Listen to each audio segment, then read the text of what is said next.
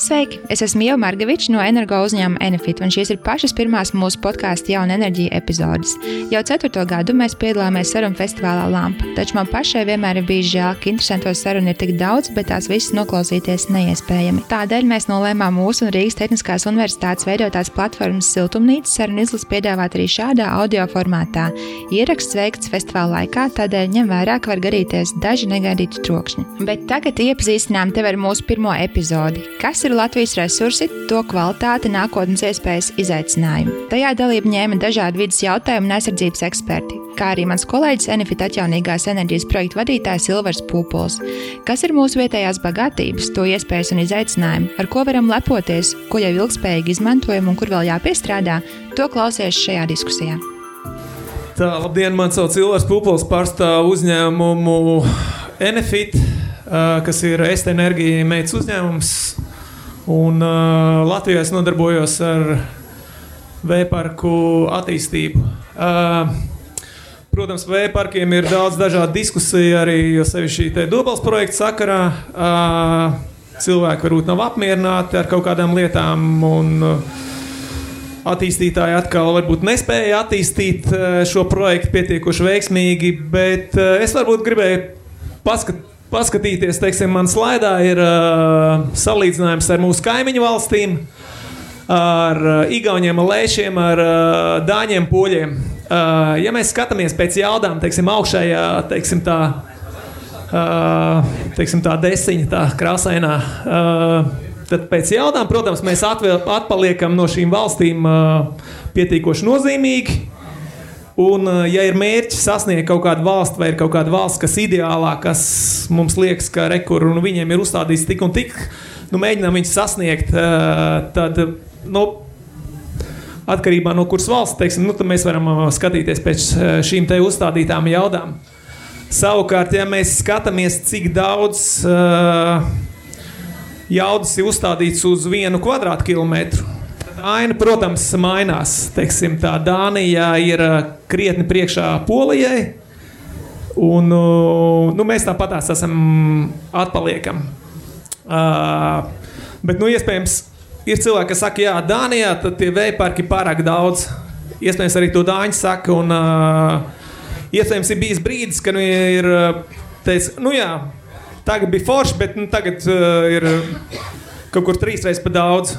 Un varbūt Latvijas gadījumā, ja mēs esam tādi iesācēji vēja jomā, varbūt ir mums jāņem vērā šī te pieredze un tad skatīties, jā, teiksim, tā jauda varētu būt tik un tik, teiksim, pēc Dānijas pieredzes.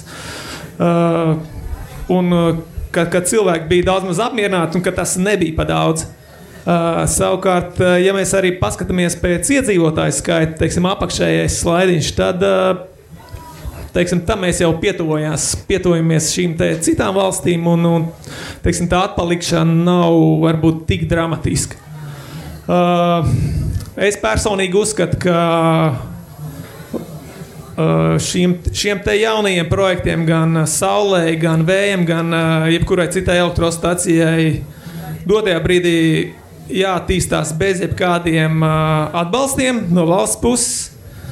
Un tas vienkārši nodrošinās arī to, ka nākotnē šī enerģētikas joma attīstīsies ilgspējīgi. Un to arī pierādīja elektroenerģijas tirgus atvēršana, kad pirms tam bija regulēta nozare, bija viens vai kaut kādi daži tarifi, un principā gan privātpersonām, gan rūpniecības uzņēmumiem nebija diži liela izvēle. Tagad, kopš ir tirgus atvērts un darbojās veiksmīgi, tirgotāji var piedāvāt ļoti daudzpusīgus risinājumus un arī tehniskos risinājumus. Un šī te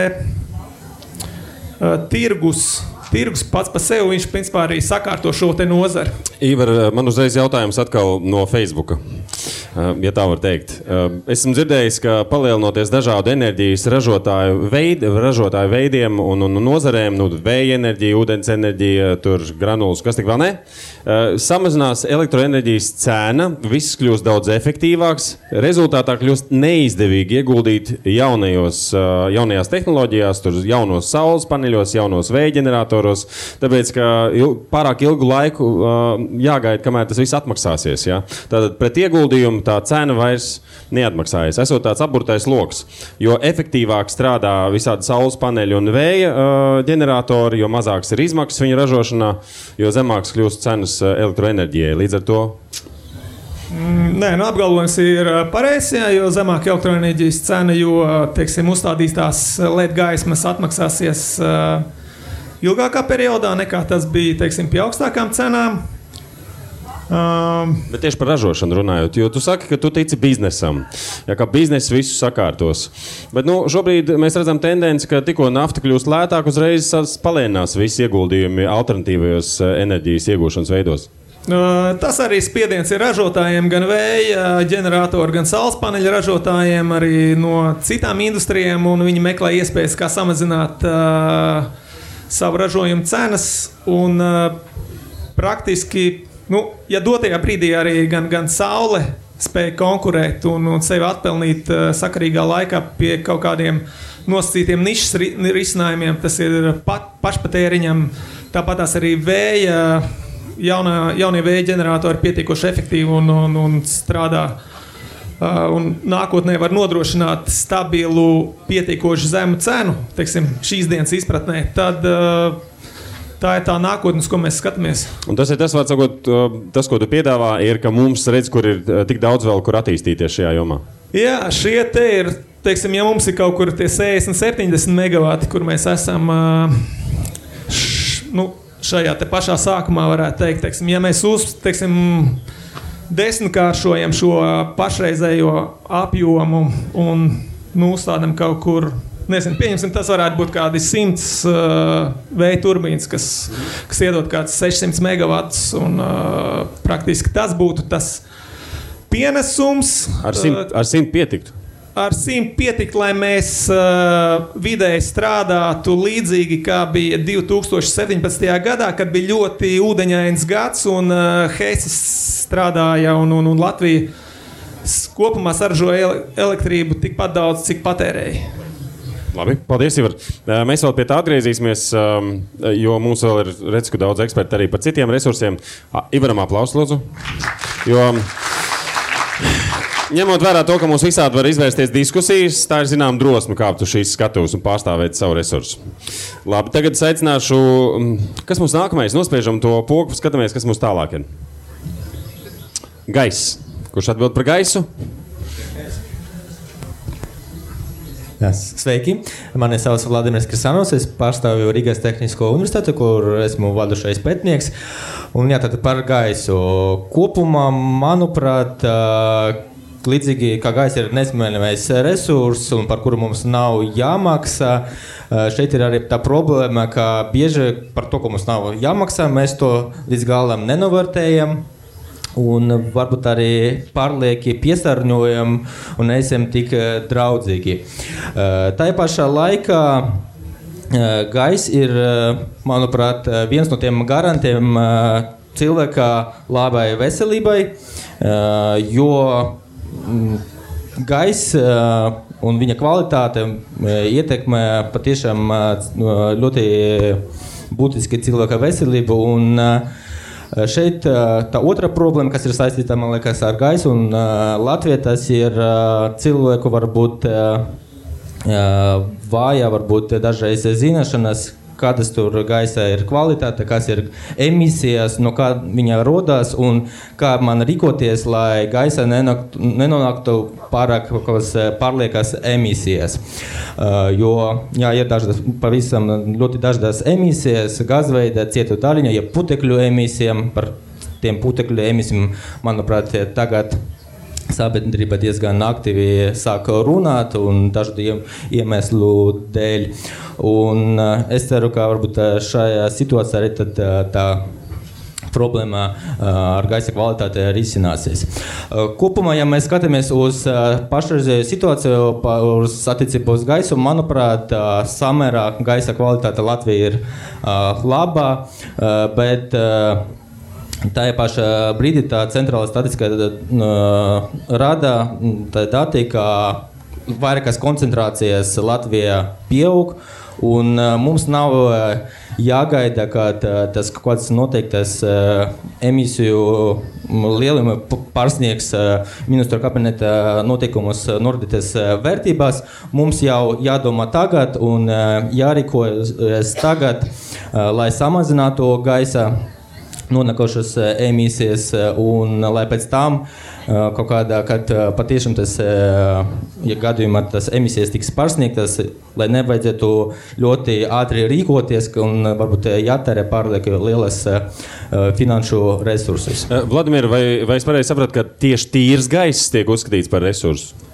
Manuprāt, jā, jo šeit tas gaiss, man liekas, ļoti cieši saiet ar cilvēku veselību, un cilvēks šeit ir tas lielākais resurs, jo gaisa ir cieta daļiņa emisijas, ir kaut kādas citi emisijas, kuras varbūt ļoti ar gaisu viegli nonāk caur elpošanas sistēmu cilvēka organismu, pēc tam jau asinsvada, un tad izraisa tos visas tādu lielus, varbūt, un diezgan problēmu un slimību klāstu.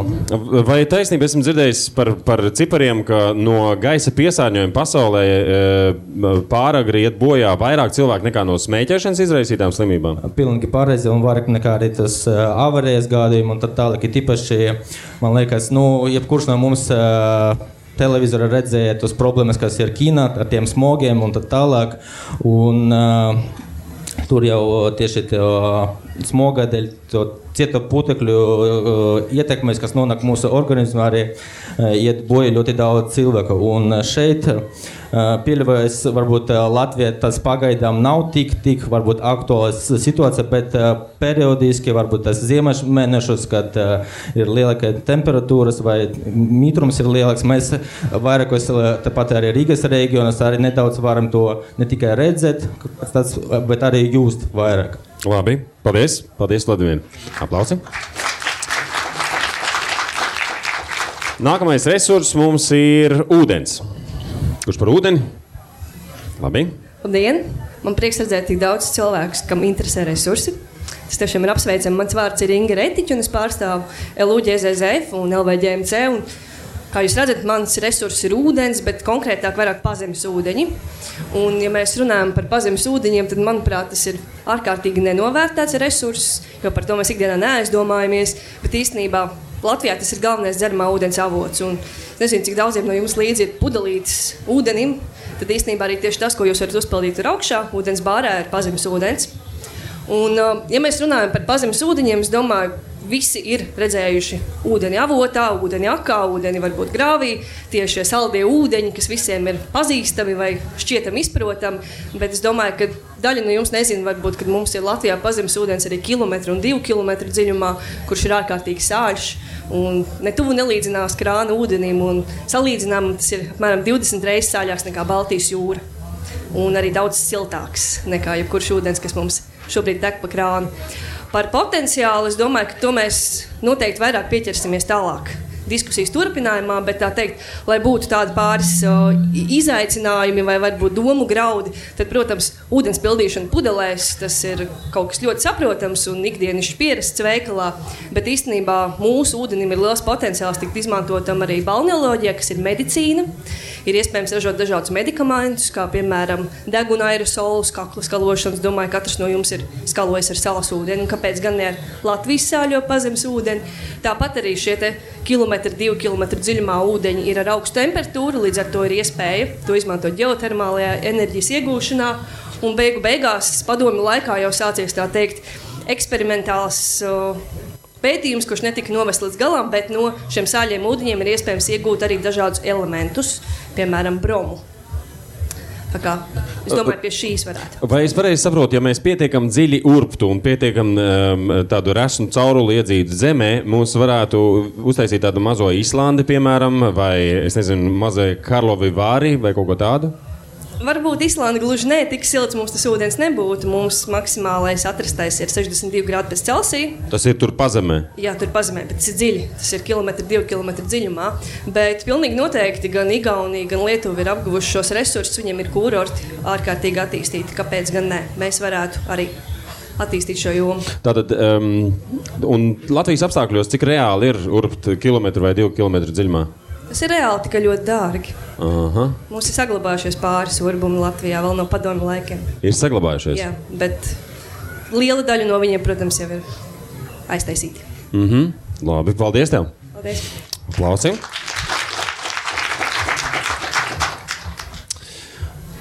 Purvi un kūdra.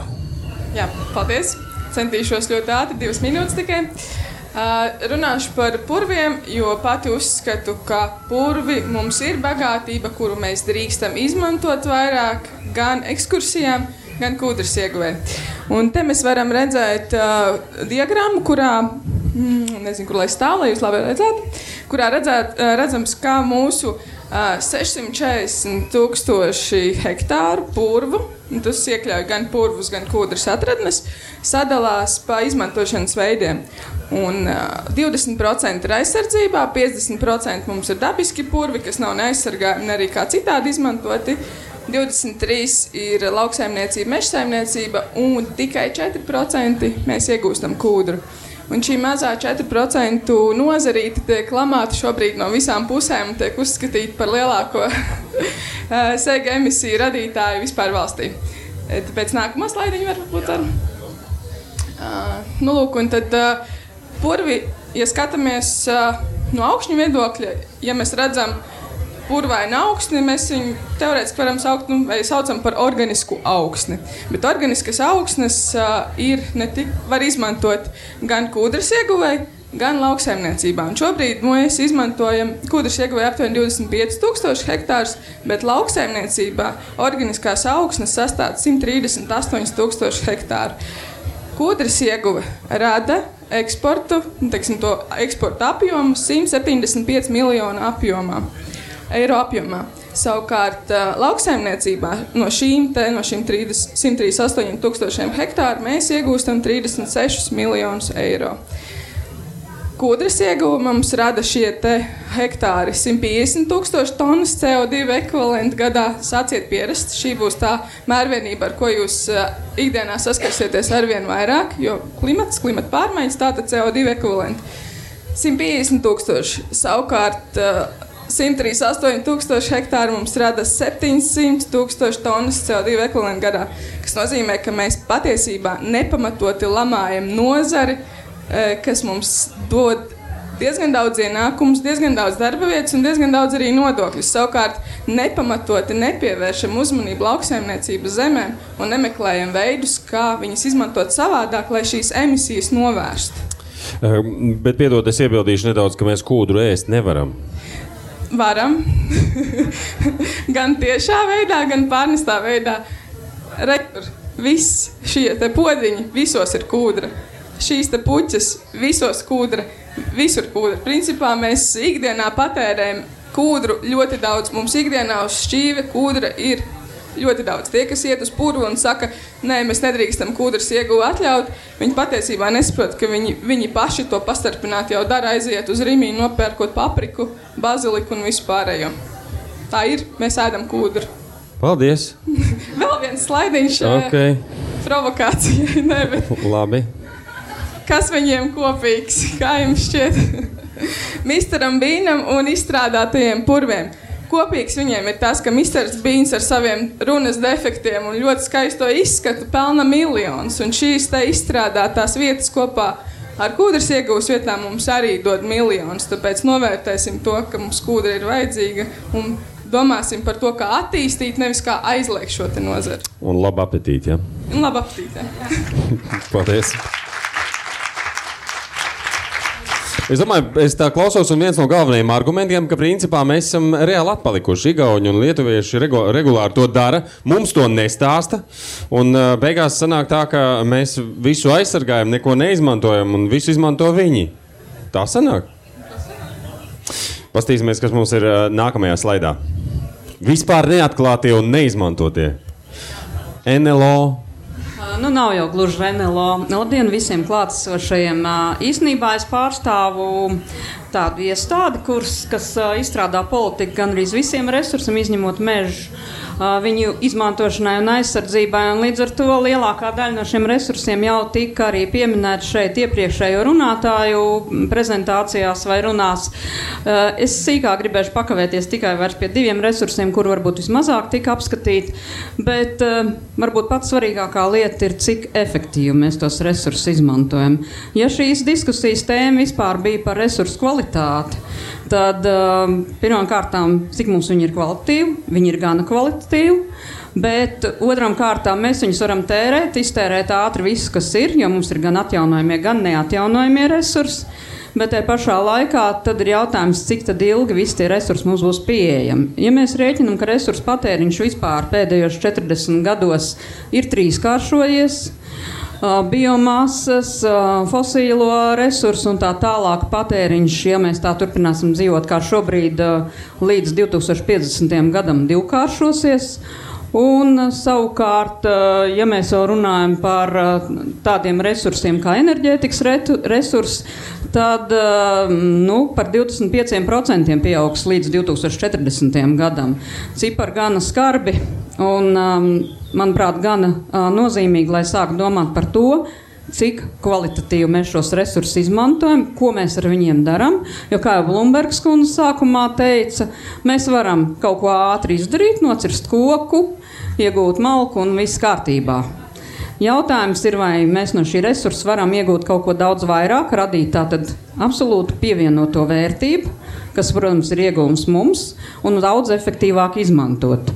Ja mēs skatītos tieši uz resursu patēriņu un efektivitātes izmantošanu konkrēti Latvijā, šie skaitļi, diemžēl, mums nav visai glaimojoši, jo tīri materiālu patēriņa raksturošie resursi mēs atpaliekam no Eiropas Savienības vidējiem rādītājiem gandrīz 2 reizes.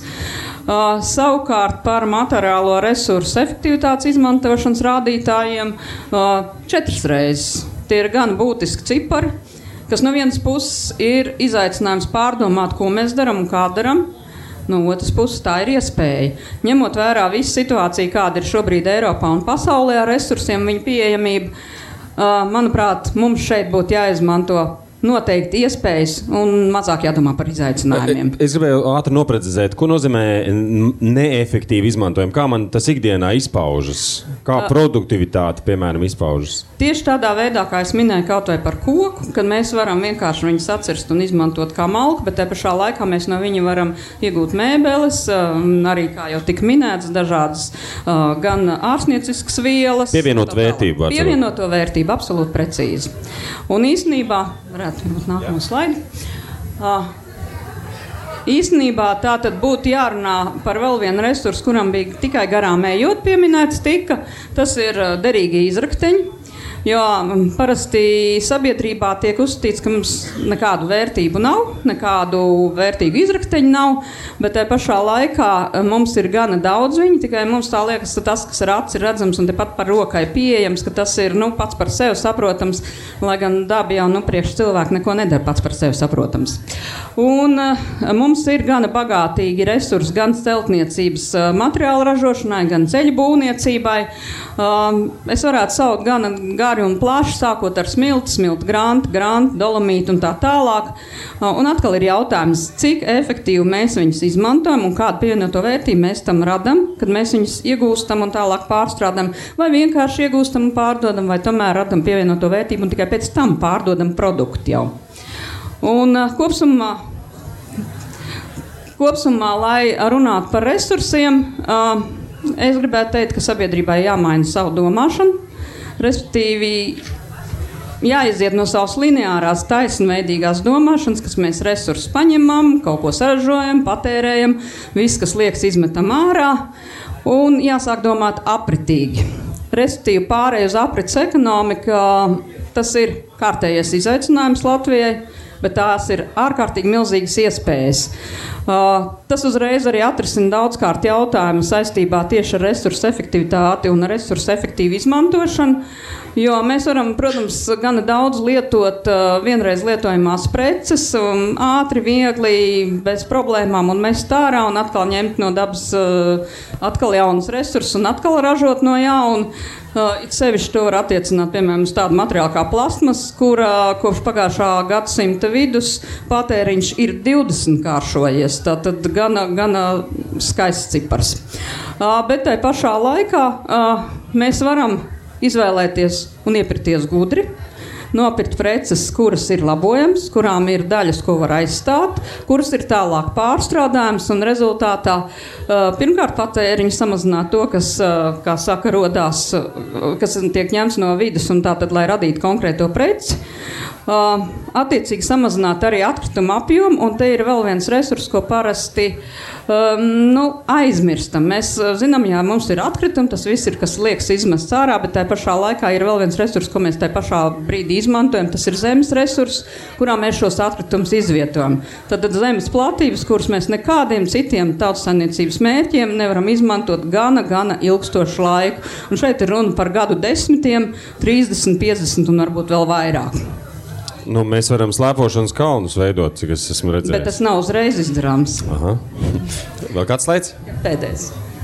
Respektīvi, es gribētu nobeigt par vienu, ja mēs runājam par neatklātiem resursiem.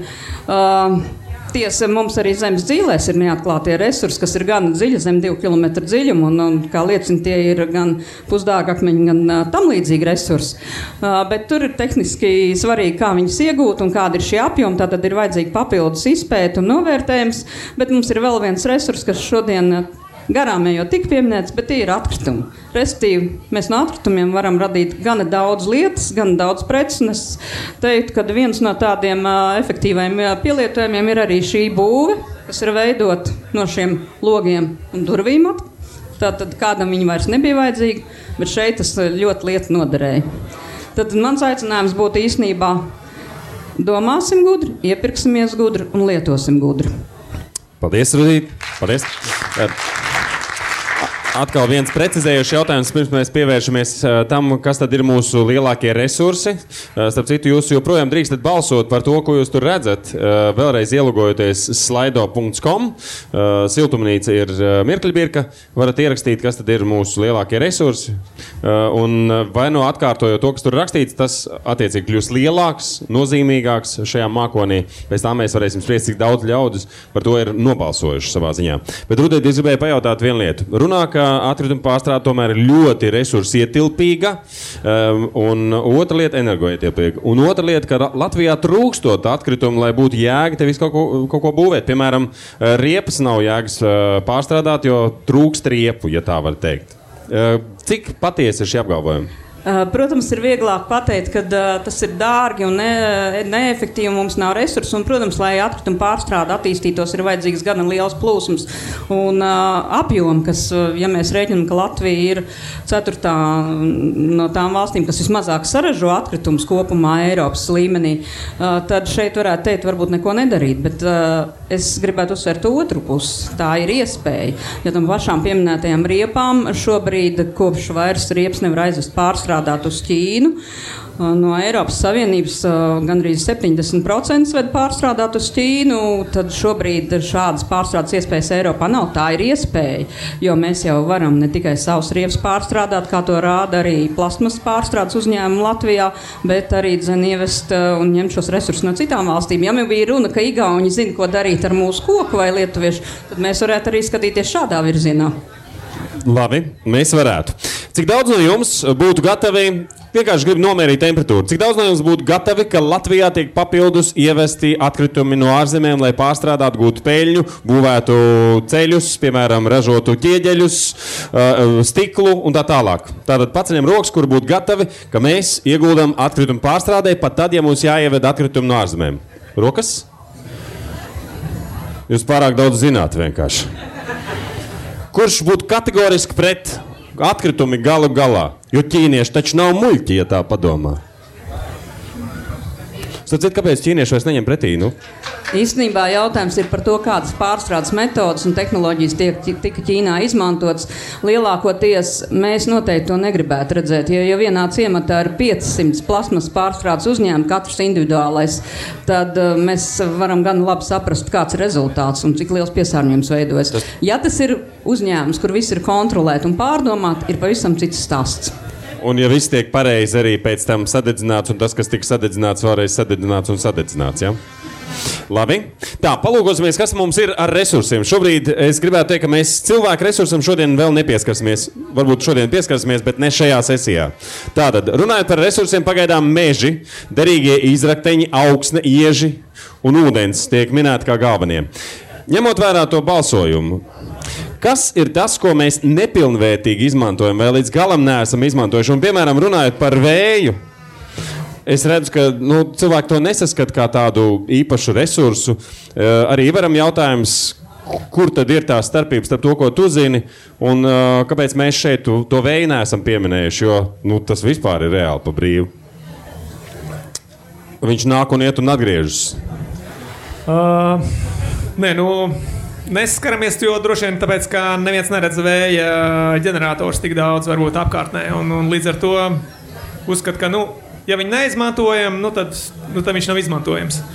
Bet, pašlaik, teiksim, tās tehnoloģijas ir kļuvušas lētākas, un attiecīgi tagad ir sagaidāms diezgan straušs vēja elektrostaciju bums, teiksim, mūsu reģionā, teiksim, Ziemeļvalstīs. Tā kā ir ļoti daudz projektu attīstībā, arī pie kaimiņiem lietuviešiem ļoti daudz projektu. Arī tur ir kaut kāds neliels atbalsts, bet kas ir varbūt tīri simbolisks. Ja mēs paskatāmies, kāds viņiem būs tas atbalsts, tad principā viņi darbosies būtībā uz tirgus nosacījumiem un nav jēga uzņēmumam lieki tērēt līdzekļus, tur piedalīties konkursā, tā laikā viņš var mierīgi attīstīt projektu un sākt jau ražot. Tas šobrīd ir izdevīgi. Šobrīd, tas ir izdevīgi un principā tas ir arī attīstītāju un ražotāju risks. Tas ir, jo, ja viņi uzskata, ka varēs ar to pelnīt, lai viņi tā uzskata un mēģina darboties. Un, ja viņiem nesanāks un tirgus mainīsies, viņi vienkārši nobankrotēs. Atkal spēlēju vēlnu advokātu, jeb Facebook video lietotāju, un saku tā, es redzēju video, kurā viens čalis teica, padomājiet, kāpēc tie ir tik drausmīgi vējains, paskatieties uz tiem propeleriem, ja? Kāds tur brīnums, ja? Viņi visi drausmīgi pūš vēju, un mēs par to maksājam galvenais, ja? Lai viņi tu taisītu to vēju. Kas ir stulbākais, ko tu esi dzirdējis, runājot par vēja enerģiju?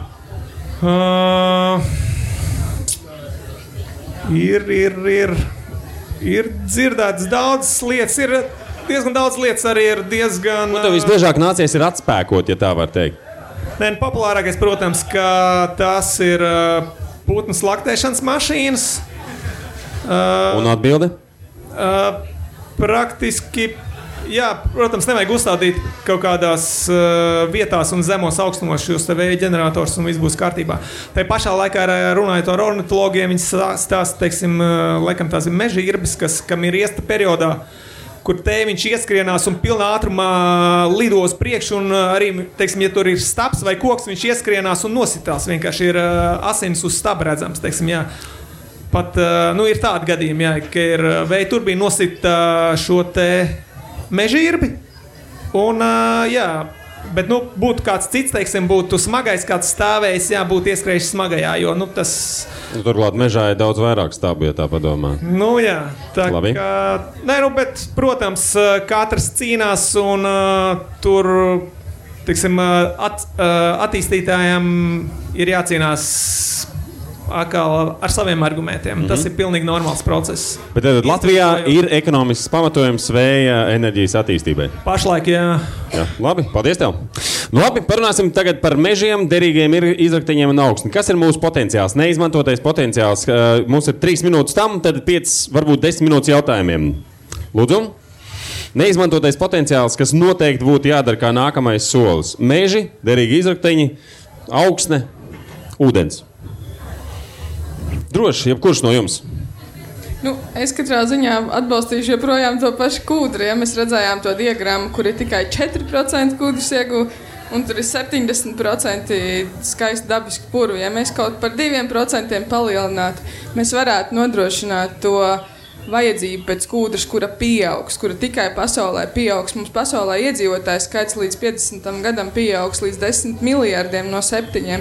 Līdz ar to mums visa kā vajadzēs vairāk. Mums vajadzēs smilti, mums vajadzēs koku, mums vajadzēs kūdru, jo mums visu gribēsies dabisku. Mums jau tagad gribās, un nākotnē tas kļūs vēl aktuālāks. Līdz ar to mums ir jāmeklē šie dabiskie resursi, un mums ir jābūt drosmīgiem domāt par to, kā skaidrs, ka kaut kāda dabas daļa aizies postā, lai varētu radīt mums to dabisko vidi.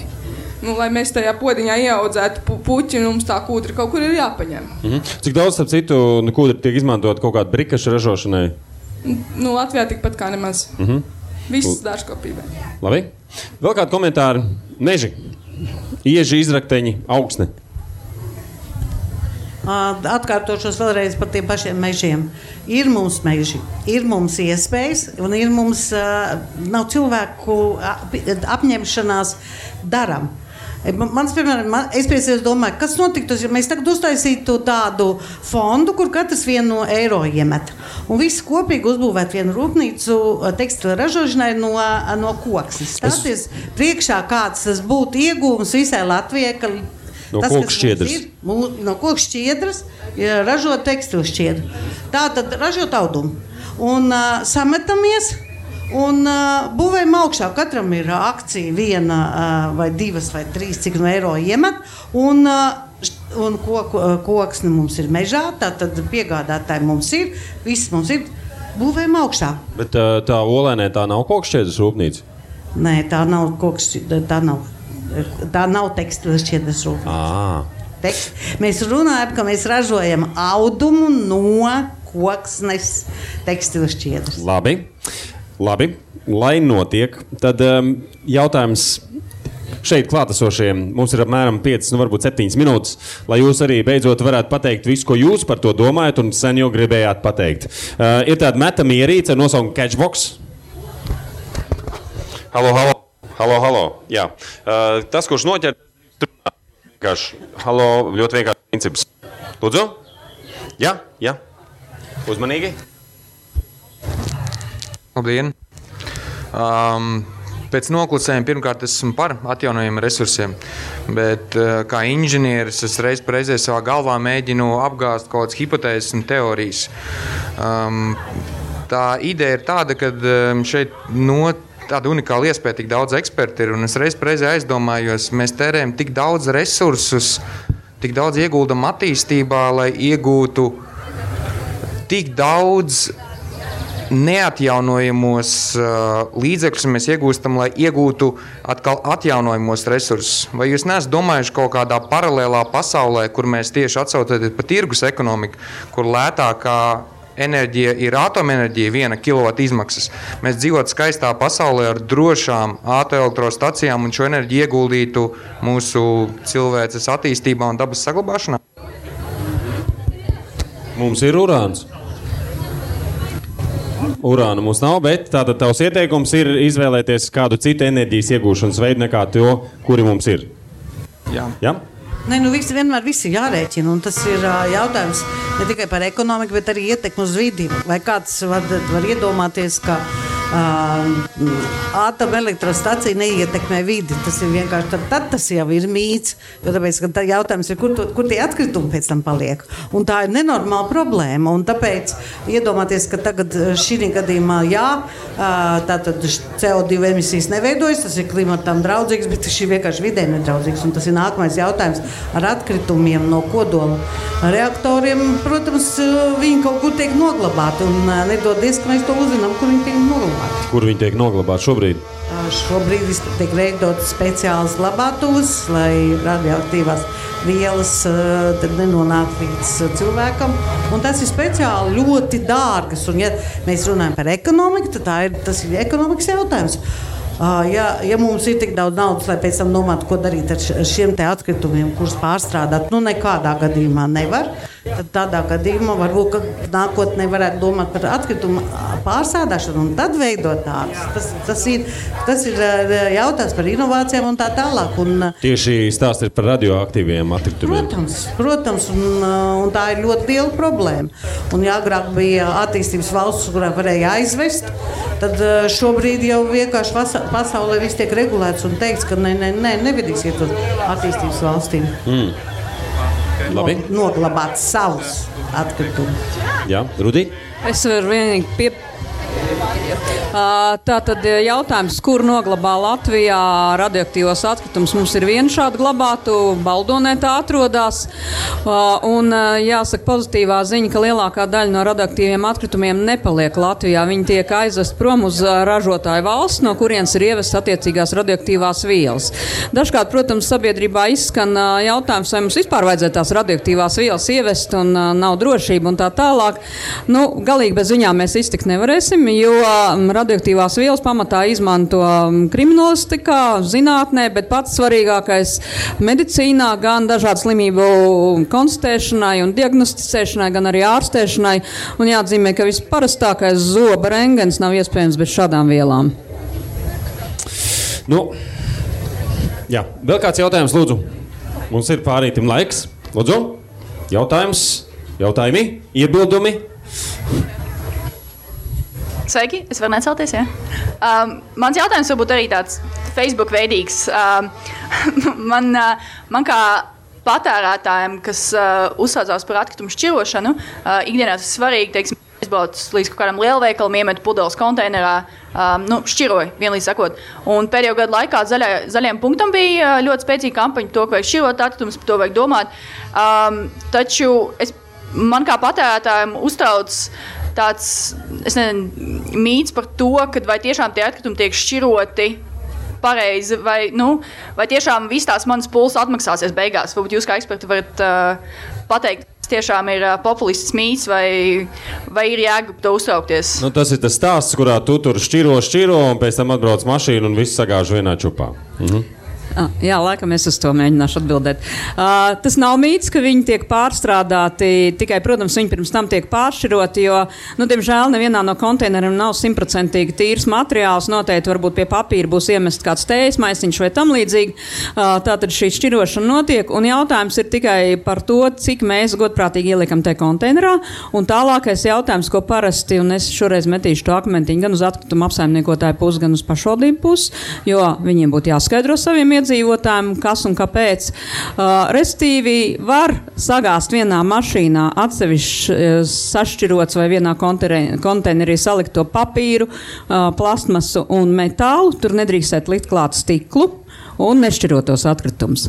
Savukārt, ja jūs redzat, ka nešķiroto atkritumu masa tiek salikt kopā ar to konteineru, kas ir sašķirots un vienā mašīnā, tad ir divas iespējas.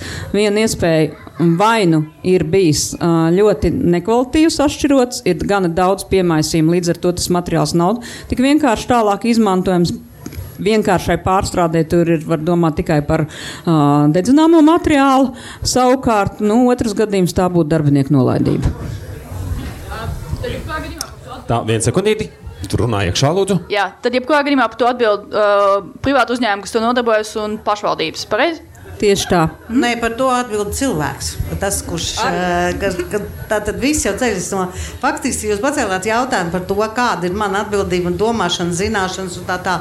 Šobrīd faktiski tehnoloģiskie risinājumi jau sen ir aizskrējuši pa priekšu, bet cilvēks ir iepalicis atpakaļ ar to zināšanu līmeni, ar aizspriedumiem, ar visu, kāpēc man to darīt, kāpēc man to nedarīt. Vai tas un vēl tādu naudu maksāt, Johai? Jā, un vēl piedāvām, un tad vēl spriežam debatējam, un tad parādās negatīva informācija, un tā negatīvā informācija ir tā aktuāli pareizākā. Pareizi? Un galā man pie mājas ir mežiņš un tā? Ne tikai mežiņš, man pie mājas ir kaimiņi, kur dārzā arī var šo to iemest. Vai nokurināt? Un pēc tam skatīties uz gaisa kvalitāti. Tad tas jau ir Valdimir jautājums. Nē, tie visi ir risinājumi, kas ir, kā tur bija, senlatviešu tradicionālie risinājumi. Ja? Man ir atkrituma bēdrājas sētas un ugunskurs, kurā es regulāri visu nokurinu. Jā, un elpoju kancerogēno benzapirēnu, aldehīds un visu, ko var sēlpoties, un pēc tam vienkārši guļu mājās un esmu slims. Paldies. Vēl kādi jautājumi? Jā, lūdzu. Labdien! Tā, man ir jautājums par vēja enerģiju. Es uzreiz atvainojos, es nedaudz nokavēju, varbūt tas ir izstāstīts un es palaidus garām, bet man ir konkrēts jautājums par to, kāpēc Latvijā šis nav attīstīts. Mēs pieminam, jā, ir potenciāls, nav, bet kas ir tie galvenie iemesli? Tā ir kaut kāda likumdošanas nesakārtošana, investīciju nepiesaistīšana. Kas ir tie galvenie iemesli, kāpēc nav? Vēl arī bez aizspriedumiem, par kuriem mēs jau runājam. Ja? Tad ir dažādas bažas par to, kā tas ietekmē dabu, to mēs it kā pieminējām, vai ir vēl kaut kas? Vienkārši atbilde būtu tāda, ka vēja enerģija līdz šim nebija konkurētspējīga tirgus nosacījumos. Bija nepieciešams atbalsts, un atbalsts tad sadalīja, varbūt arī pareizi Latvijā sadalīja, ka vairāk iedeva, kuri tiek izmantots vietējie resursi attiecīgi, nevis šīm te, bet dotajā brīdī situācija sāk mainīties pietiekoši strauji, un es domāju, ka šie te vēja parki, neskatoties uz iebildumiem vai kādām citām lietām, principā viņi sev atradīs vietu Latvijā tādās piemērotās vietās. Labi. Man jāteic, diemžēl mums vairāk laika nav. Pirms es saku paldies. Paldies visiem, kas noklausījās šo sarunu līdz galam. Ja tev ir kāds komentārs vai vēlme padiskutēt par šo tēmu plašāk, dodies uz Enefit Latviju Twitter un Facebook kontiem. Ja zini kādu, kuram šis varētu interesēt, padalies ar šo epizodi. Audio formātā pieejams vēl 5 citas sarunas no festivāla LAMPA, tā kā sāc sekot mūsu podkāstam Jauna enerģija, te vērtākajā podkāstu straumēšanas vietnē, un tiekamies nākamajās epizodēs.